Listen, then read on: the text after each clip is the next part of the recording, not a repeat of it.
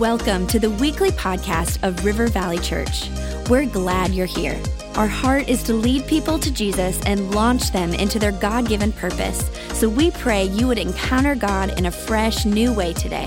To learn more about our church, visit rivervalley.org. Now, let's tune in to this week's message. All right, well, I hope you had a great Christmas week. And this right here, this is the week between Christmas and New Year's. And typically, a lot of us, we are reflecting upon the past year, and we are assessing the actual new year, what is to come, what God has in store for us.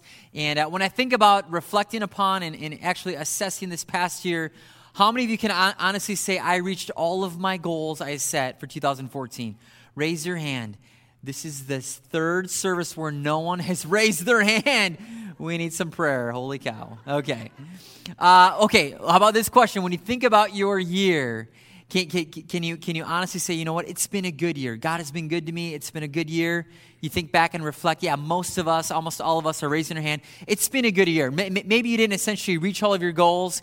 You didn't get everything accomplished in this year, but when you reflect, you can say, you know what, it's been a good year.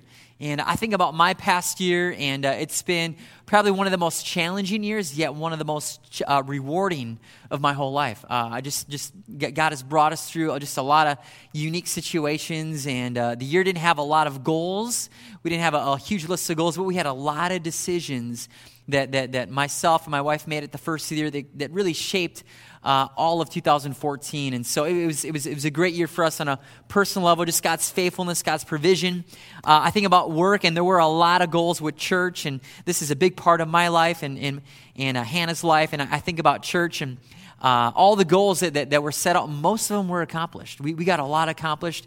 You look around this room and you see that God has grown the campus, and we see just God's favor upon what we're doing and what we're trying to accomplish here in this actual community. I think about the staffing transition. Some of you may have already added it up, but we've subtly had 6 different staffing transitions at the campus. Some were painful. If you think back early summer, we had a really painful transition. Most have been amazing. Pastor Jesse, you fit in that category. You have been an amazing staff transition, but we've acquired new staff and just seen great things happen with growing our staff.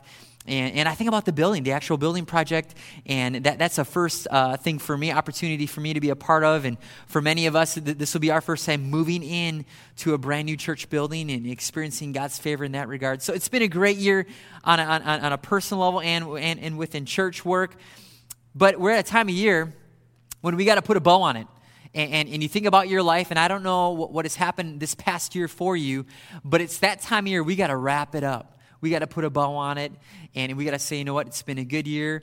We're going to put it to rest, and we're going to set goals for the new year. But I think about this time of year, and I'll be honest, I think about this time of year, and I feel like we kind of fizzle out. You get to the end of the year, and you check the list, and things just kind of whimper out. And to me, that feels anticlimactic. I feel like there should be more to it. Even if we didn't accomplish everything on our list for the year, even if it was a challenging year, there should be some sort of celebration, some sort of achievement party or what have you that really culminates and makes the year feel special. And so, the question that I want to ask right now for us as we think about this past year is that how do we wrap up a year and all that we've accomplished in a godly way? What's the best way to wrap up a year? Because I don't think God intended for the year to simply fizzle out and just kind of be done and then we kind of move on. I think God really wants us to celebrate what the year's represented. And so we're going to go to Scripture. Solomon has an amazing passage where he shares a best practice with how to wrap something up. And Solomon, if you didn't know, he's extremely wise. One of the wisest person to actually walk the earth. He wrote Proverbs and Ecclesiastes and just a lot of wisdom, a lot of knowledge, a lot of experience that he brings to the table. And one of the most amazing moments he had in his lifetime was when he dedicated God's temple. He had a moment where he was able to gather all of Israel for a dedication moment, and it was powerful. And what happened is that he set out to accomplish the goal that his father David was asked to do, and that was to build the Lord a permanent place, a temple. And so 7 years went by, and there was hard work, hard labor that was taking place. At the end of the 7 years, the temple was finally done. Solomon calls all of Israel, the whole nation, to that actual place. And they have a dedication like the world has never seen before. And so what happens is that he gets all of Israel together. The Ark of the Covenant is brought, which actually houses God's presence, is brought into the temple. And God's presence literally fills that place for all of Israel to see. It says this in 1 Kings chapter 8, verse 10, when the priest came out of the holy place, which is the actual temple, a thick cloud filled the temple of the Lord. The priests could not continue their service because of the cloud, for the glorious presence of the Lord filled the temple. So think about that. They're having a moment where Solomon is dedicating the temple back to the Lord. It was 7 years of hard labor, right? They get the temple actually built. They bring in the ark. God's presence fills that actual temple, which says that God was pleased with what was actually built. Some would say, you know what? Mission accomplished. We can walk away. Solomon, great job. Everyone kind of has their moment, and then they leave. But Solomon said, wait a minute. There's more. There is more. And here's the deal. When I look at this passage of Scripture and what God is speaking to us, Solomon understood something that was very significant when it came to wrapping something up. When it came to putting a bow on work, Solomon understood this. The work was finished, but he realized that all is in vain unless the Lord blesses the work. So the work was done. He accomplished what he set out to do. And God's presence, again, was affirming, I'm pleased, this is good. The work was done, God was in it. But Solomon understood, we need blessing. We need God's blessing in order for this to be complete. If we're going to put a bow on it, we need God's blessing. We need God to essentially affirm that he is pleased with it, and then we can move on. So again, I think about us. We come to the end of the year, we get out our goal sheet, we write down all the things we've accomplished, all the things that have happened. We check off the things that maybe we felt were good, and maybe we pat ourselves on the back. Other things we get to, and we're like, oh man, that happened, and I squandered that, and I didn't actually reach that goal. And maybe we lament a little bit about things that we weren't able to accomplish. And maybe we might offer up a token prayer, but for the most part, we kind of go through the list, check it off, lament, and then we move on. We simply move on. And again, I think what we're learning here in Scripture is that there is a moment when we ask for God's blessing and we celebrate what he's actually done. So before we wrap up 2014 that is almost out the door, we need to pause and ask for God's blessing upon our work and what we've truly accomplished in 2014. So we're going to look at Solomon's story of dedicating the Lord's temple. So before we jump into Scripture, you need to know he just wrapped up an amazing prayer dedicating the temple back to the Lord. So he prayed over the people, and then this is what happens. It says this, having finished praying to God, all these bold and passionate prayers, Solomon stood up before God's altar where he had been kneeling all this time. His arms stretched upward to heaven. Standing, he blessed the whole congregation of Israel, blessing them at the top of his lungs. So he's projecting out God's blessing, God's favor. He says this, blessed be God who has given peace to his people Israel, just as he said he'd do. Not one of all those good and wonderful words that he spoke through Moses has misfired. May God, our very own God, continue to be with us just as he was with our ancestors. May he never give up and walk out on us. May he keep us centered and devoted to him, following the path he has cleared, watching the signposts, walking at the pace and rhythms he laid down for our ancestors. And let these words that I have prayed in the presence of God be always right there before him, day and night, so that he'll do what is right for me, to guarantee justice for his people Israel, day after day after day. Then all the people on earth will know God is the true God. There is no other God. And your lives must be totally obedient to God, our personal God, following the life path he has cleared, alert and attentive to everything he has made plain this day. The king and all Israel with him then worshipped, offering sacrifices to God. Solomon offered peace offerings, sacrificing, get this, to God, 22,000 cattle, 120,000 sheep. This is how the king in all Israel dedicated the temple of God. They started out celebrating for 7 days and then did it another 7 days. 2 solid weeks of celebration. Then he dismissed them.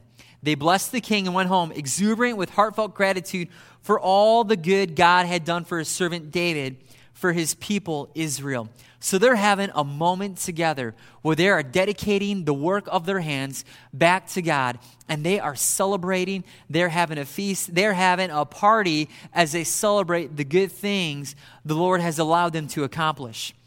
Here's the wisdom that we find in this story. Again, we're kind of extracting some principles, some truth. The wisdom in this story is this: whatever we accomplish, we must see it as a demonstration of God's faithfulness rather than a performance of our own ability or hard work. Whatever we accomplish, we must see as a demonstration of God's faithfulness rather than a performance of our own ability or hard work. I think there's an amen for that one somewhere. I just heard something. It's good. So here's the deal. When you think about your past year, 2014, all the things you accomplished, or maybe even the things that you felt you squandered or got away from you, all of those things, God gets the credit for it all. We give God the honor and glory for the great things he's allowed us to do. We don't take credit. We don't take credit because really at the end of the day, we're not that good. We can't orchestrate this life to bring about the benefit and the gain that God gives us. We can't do that in our own ability, in our own strength. I think about a really basic illustration of a mom or dad helping a child bat, learn how to hit a ball. So mom or dad, your kid's trying to hit a ball, they can't hit it, they're crying, they're fussing, they want to be like the people that see on TV, the baseball players. So you get over there, you take the bat, you put the bat in their hand. The bat's in their hand. They feel like they're in control, right? And then mom, dad, you come from behind them and you grab hold of the bat and you pull it back. And as the ball comes, you guide that bat to hit the ball. And when that ball actually hits the bat, you provide the power to drive through, and then you provide the direction that ball is actually going to go within, right?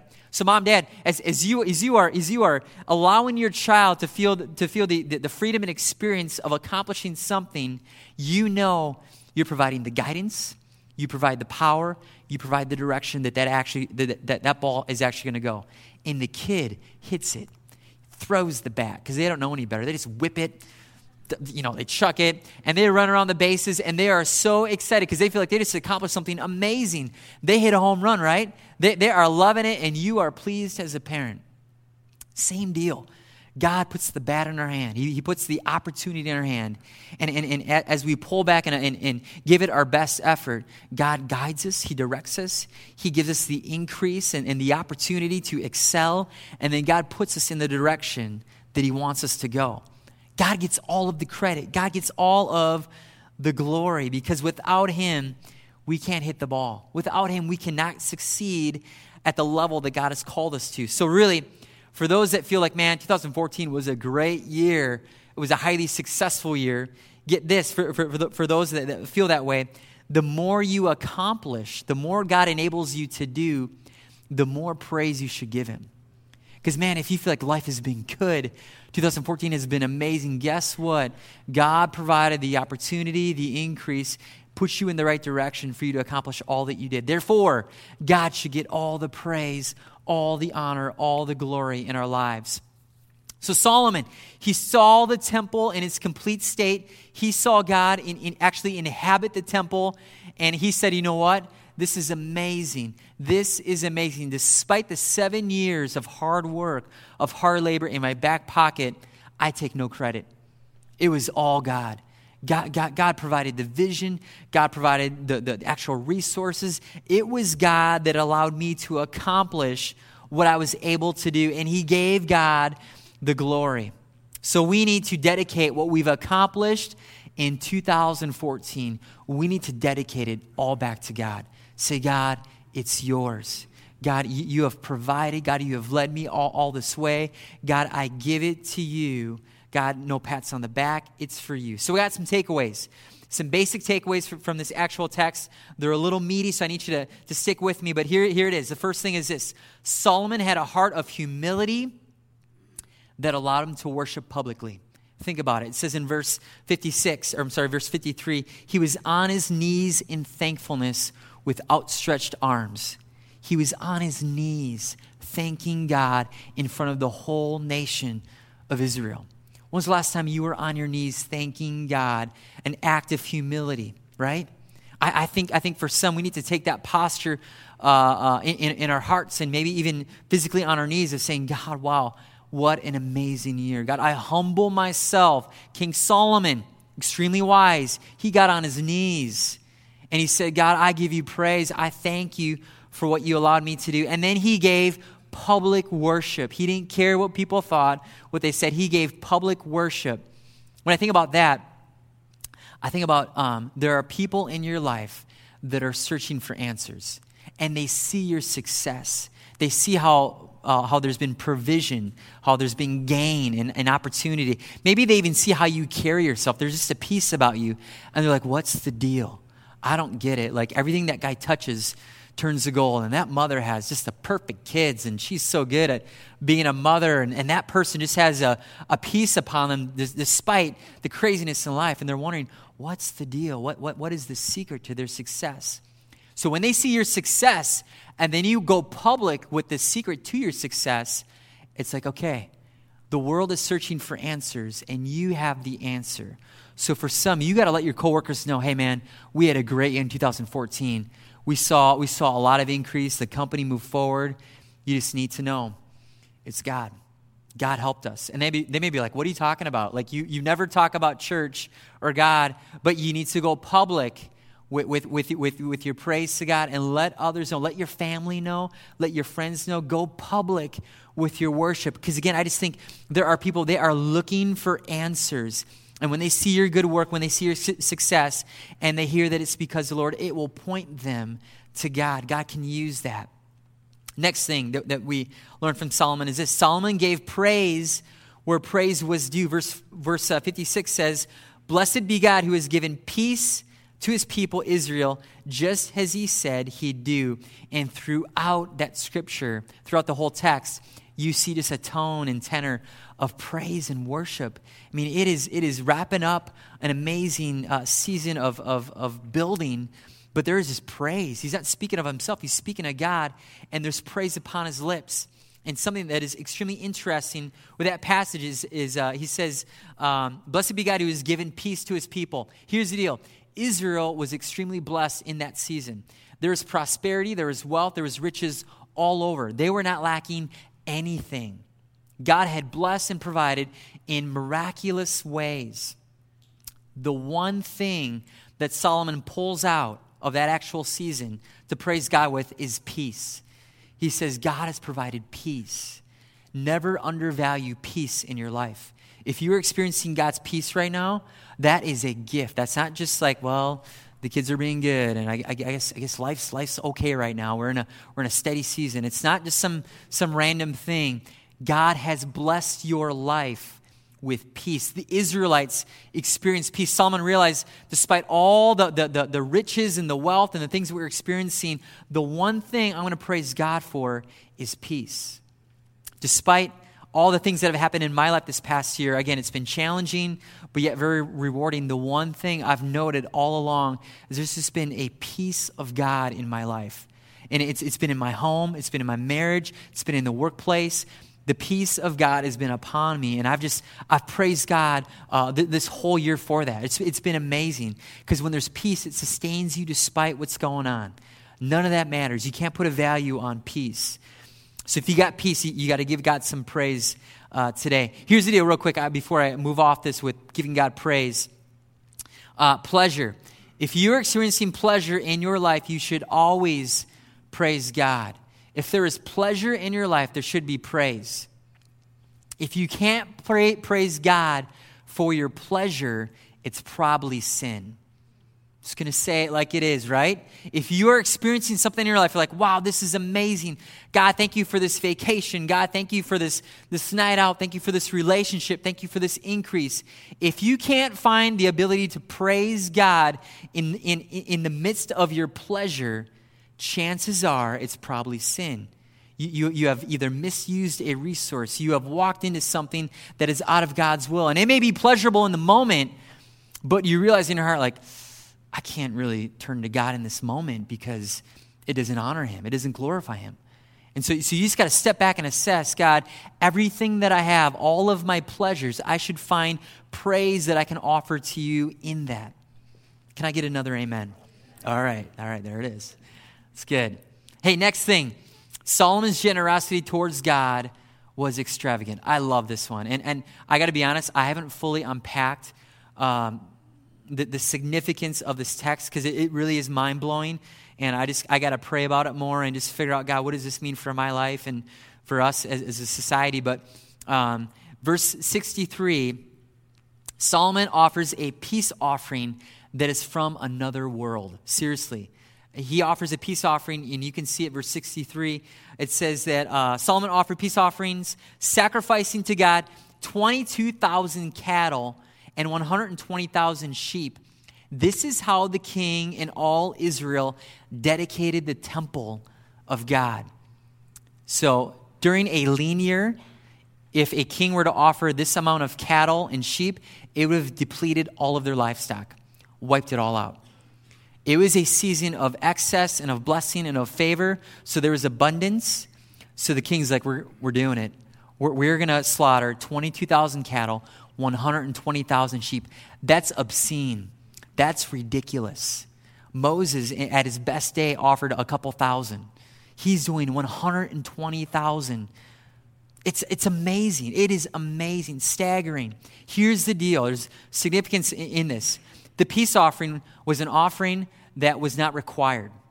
So it wasn't like, hey, Old Testament ordinance 2.589 section B, erect a temple and then give a peace offering, was not required. This came out of the goodness and of the desire to worship out of Solomon's heart. He just said, we got to do this. Everyone's like, what is he talking about? Like, that's a lot of cattle. That's a lot of work. That's a lot of meat. You kidding me? But he did it. And here's the deal. When he was able to offer that amount of cattle, peace offering was the one offering that everyone could eat from. So he offered this amazing act of worship because he had a desire to praise God, to worship God. He offered this up, and when he offered this up, all of Israel was able to feast for 2 solid weeks. They were feasting like none other. It was Fogo de Chao on steroids. I'm not kidding. Fogo de Chao, if you've never been there before, it's a Brazilian steakhouse.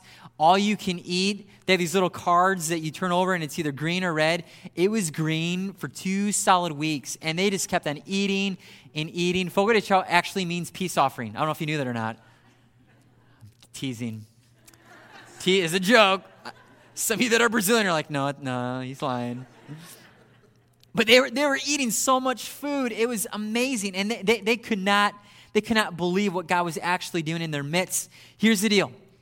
Again, I think there's so many takeaways I've yet to fully understand, but one of the takeaways is this: Solomon's generosity towards God blessed hundreds of thousands in the process. A whole nation benefited from his giving. Again, think about this. His worship was towards God. His generosity was for God. But in the midst of worshiping God, thousands upon thousands upon thousands benefited. We need to get a vision for our generosity towards God. When we give generously towards God, and it comes from a heart of worship, people will benefit. Not just a handful. I believe thousands upon thousands will benefit when we give God when we give God our worship generously. I really believe that. I believe that God does something. It's a supernatural thing that when we are generous towards God in our worship, people benefit. I love it. So because of Solomon's worship and generosity, everyone went home with a heart full of gratitude. Everybody saw what God had done. Everyone saw Solomon's amazing generosity, and people were blessed by it. One last principle I'm going to pull out real quick out of this passage. You just need to digest this if you feel that God's blessed you today. Where God sows generously, he desires to reap generously. Where God sows generously, he desires to reap generously. So if you're here today thinking, man, I feel blessed, the home, the job, our health, just provision, God has blessed us. He has sown into my life generously. Just know the biblical principle is that God, when he sows generously, he desires to reap generously. And so we just got to be positioned. We're saying, God, I give you my worship. God, I give you my praise. And God, I give you my life. Everything that you've given me, God, it is yours. God, I want to give back to you with a generous heart. All right. So as we kind of come to a conclusion here, here's my thought. Just like when God's presence filled the temple, we should be able to see God's presence in all we do. We should look back and see God's presence in every goal and endeavor in 2014. We should look back. We should see God in every area. And for some, as you think about when you actually look back upon your life, you're like, man, I see God in some of it, but I don't see God in all of it. My desire would be, as you shape your goals for 2015, that you would construct goals that God can essentially abide within. That you are constructing goals and you have a vision for your life and you have things that you endeavor to do, and you know that each endeavor, each goal, God's in it.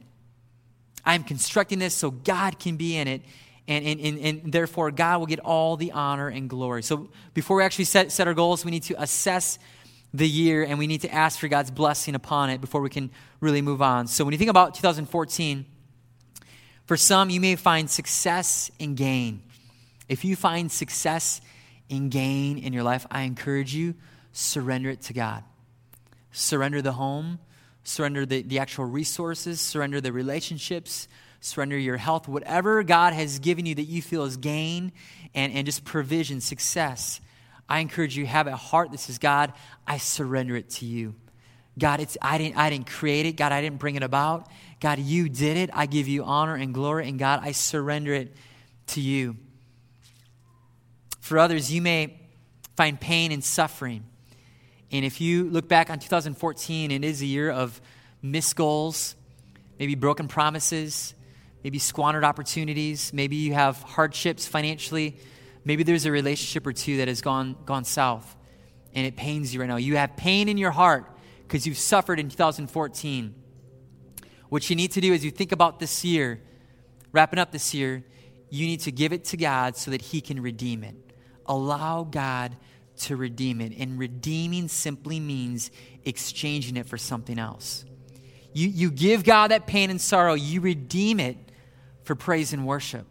You say, God, in this moment, I don't feel like worshiping you, like giving you praise, because it's been a pretty crummy year. But God, I exchange my sorrow. I redeem it. And God, put praise in my mouth, put worship on my lips. And when we give God praise and worship in the midst of the crazy, in the midst of the sorrow, it sustains us. And the peace of God comes upon you that you cannot put a value on. We want the peace. And praise and worship brings about peace when we have pain and suffering. It sustains us. Lastly, for some, you find failure and mistakes. You look back upon the year and you see yourself falling flat on your face. Maybe you made an investment. Maybe there was a relationship that maybe you blew. Maybe there was something that happened. Maybe there's an area of forgiveness that just hasn't happened yet. You look upon the year and you see failure and mistake. And first of all, that's not how God sees you. But when you think about that, you need to say, God, you know what? I release it to you. I give it to God so that, God, you can settle my past. God, I give it to you. We can't hold on, because when we hold on to failures and mistakes, they will hold us back. Oswald Chambers, referring to actually handling past failures, he said this: let God's hand reach back to the past, settling all the claims against your conscience. So our mind is running, and we're thinking about all the things that we messed up on and things that we missed and failures. And our mind is going, and Satan's working in the mind and speaking lies to us and trying to hold us back from what God has for us. But we allow God's hand to reach back, to reconcile all the past failures, all the mistakes.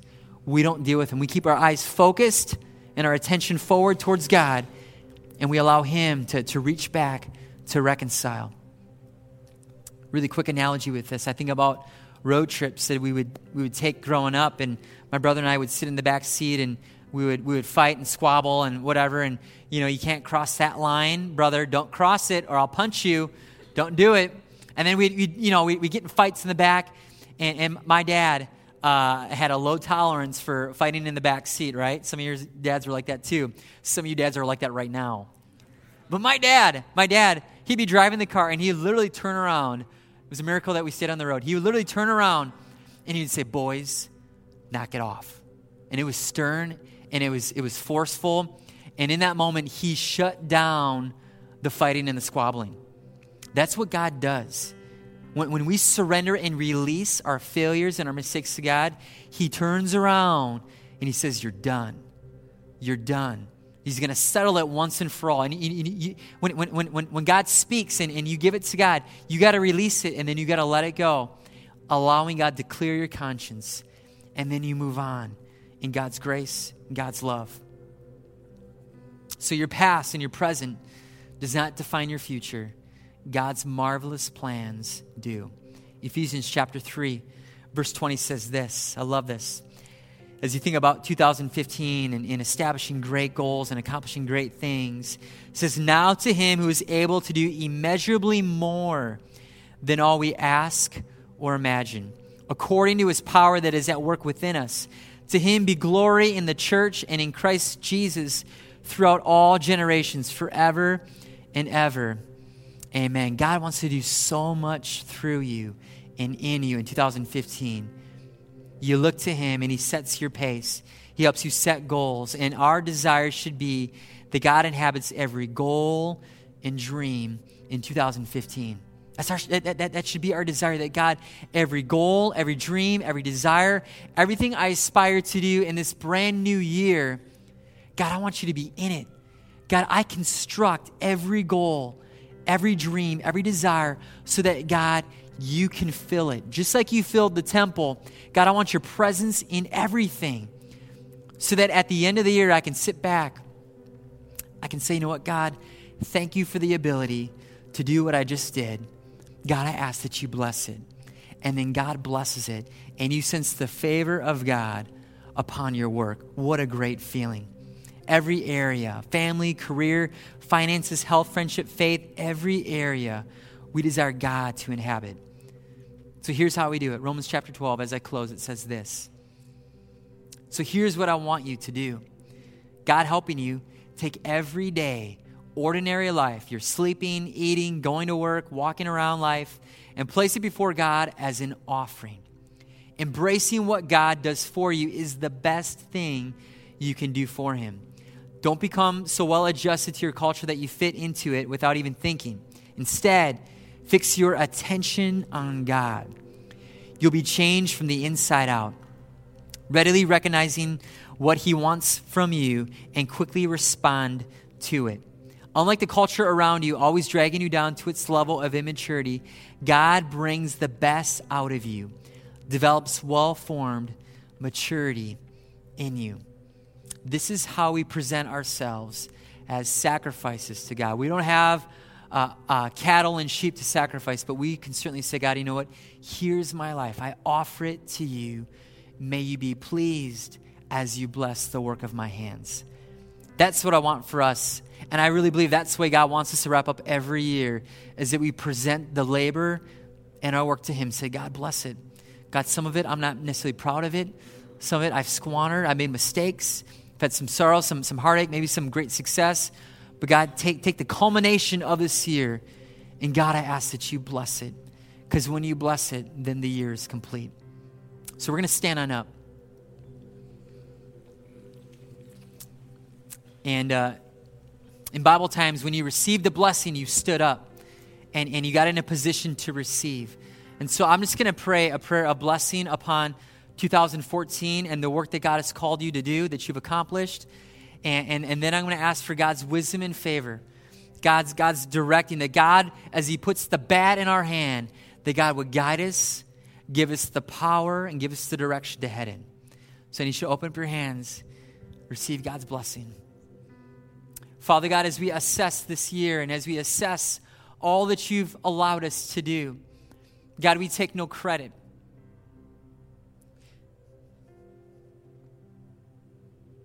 God, we humble ourselves in our spirits. And God, we say thank you for the opportunity. Thank you for the increase. Thank you for sustaining us despite the challenges in this past year, God. We thank you. We give you all the credit, all the glory, God. You are a good God. So, God, we ask for a blessing upon our labor, upon our work.